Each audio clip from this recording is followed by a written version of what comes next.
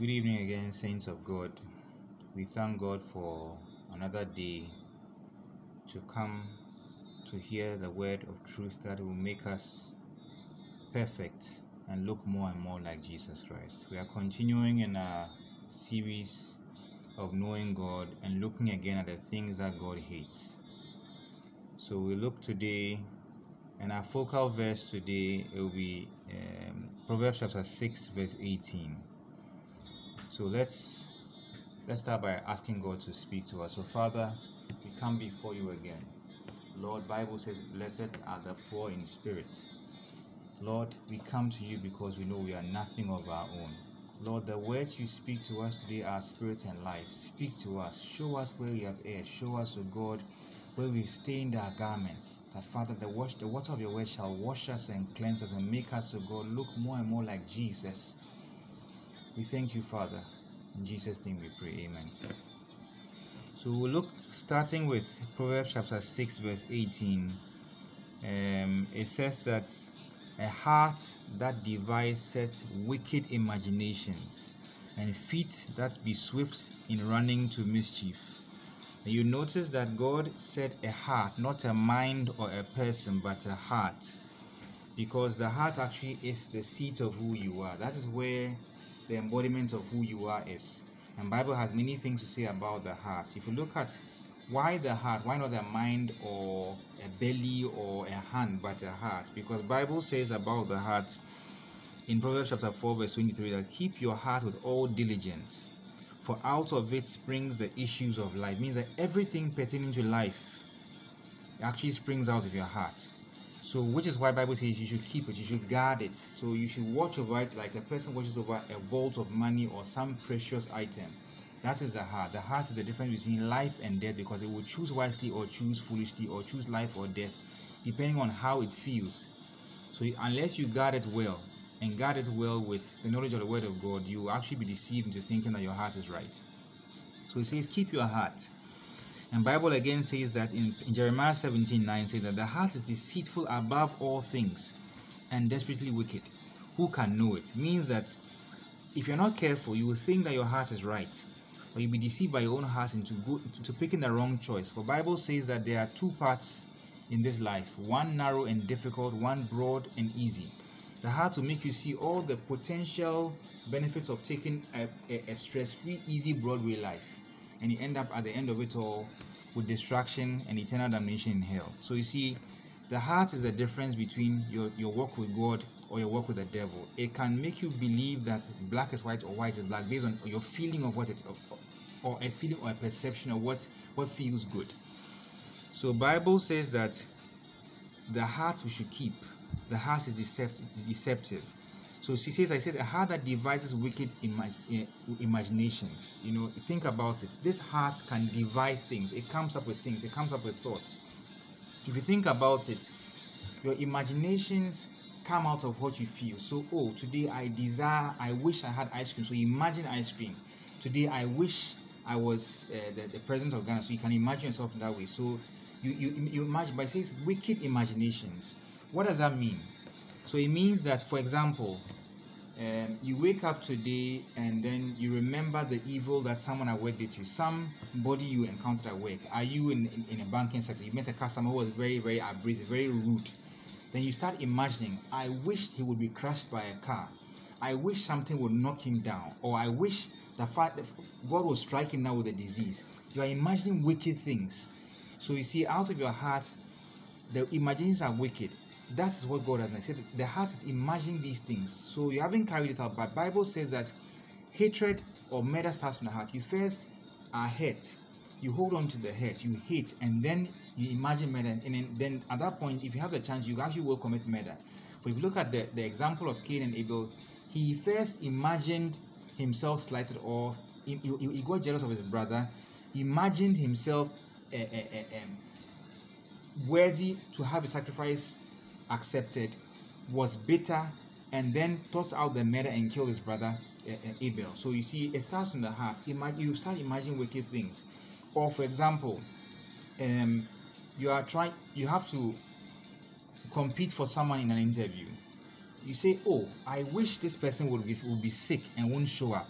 I wish this person will get all the answers wrong. So those are things you are imagining evil for the person. Why would you do such a thing if the heart is right? That means that the heart can deceive you to think that these things are right. So wicked imaginations. Now, why should you be worried about it? Because if you look at Genesis chapter 6, it says that the effect of these things is this. Bible says this, that and God saw that the wickedness of man was great in the earth, and that every imagination of his thoughts, every imagination of the thoughts of his heart was evil continually. It means that the reason why God destroyed the earth with a flood was because his heart was thinking evil things every single time. So he can imagine, God hates it so much that it caused him to destroy a whole generation of people because of continual wicked imaginations. It means that you have to be careful.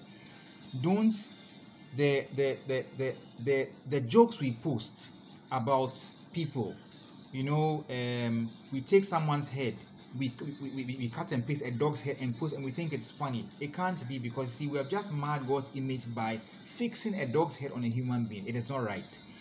The jokes we pass in terms of what goes on in our body politic. We can take a president of a nation, and oftentimes presidents are elderly people, and we have these comments we post and we laugh about it. We imagine wicked things. We imagine a president with diarrhea. We imagine a president having some disease because we feel that their policies that they've carried out are bad. No. We are called to pray for our leaders, not to curse them in our hearts. Those are wicked intentions or imaginations. Now, the Bible says that it can cause a whole generation to be wiped out. That is actually what caused the world to be cleared away by a flood in the days of Noah. Now, if you think about it, they were defiled by their imaginations.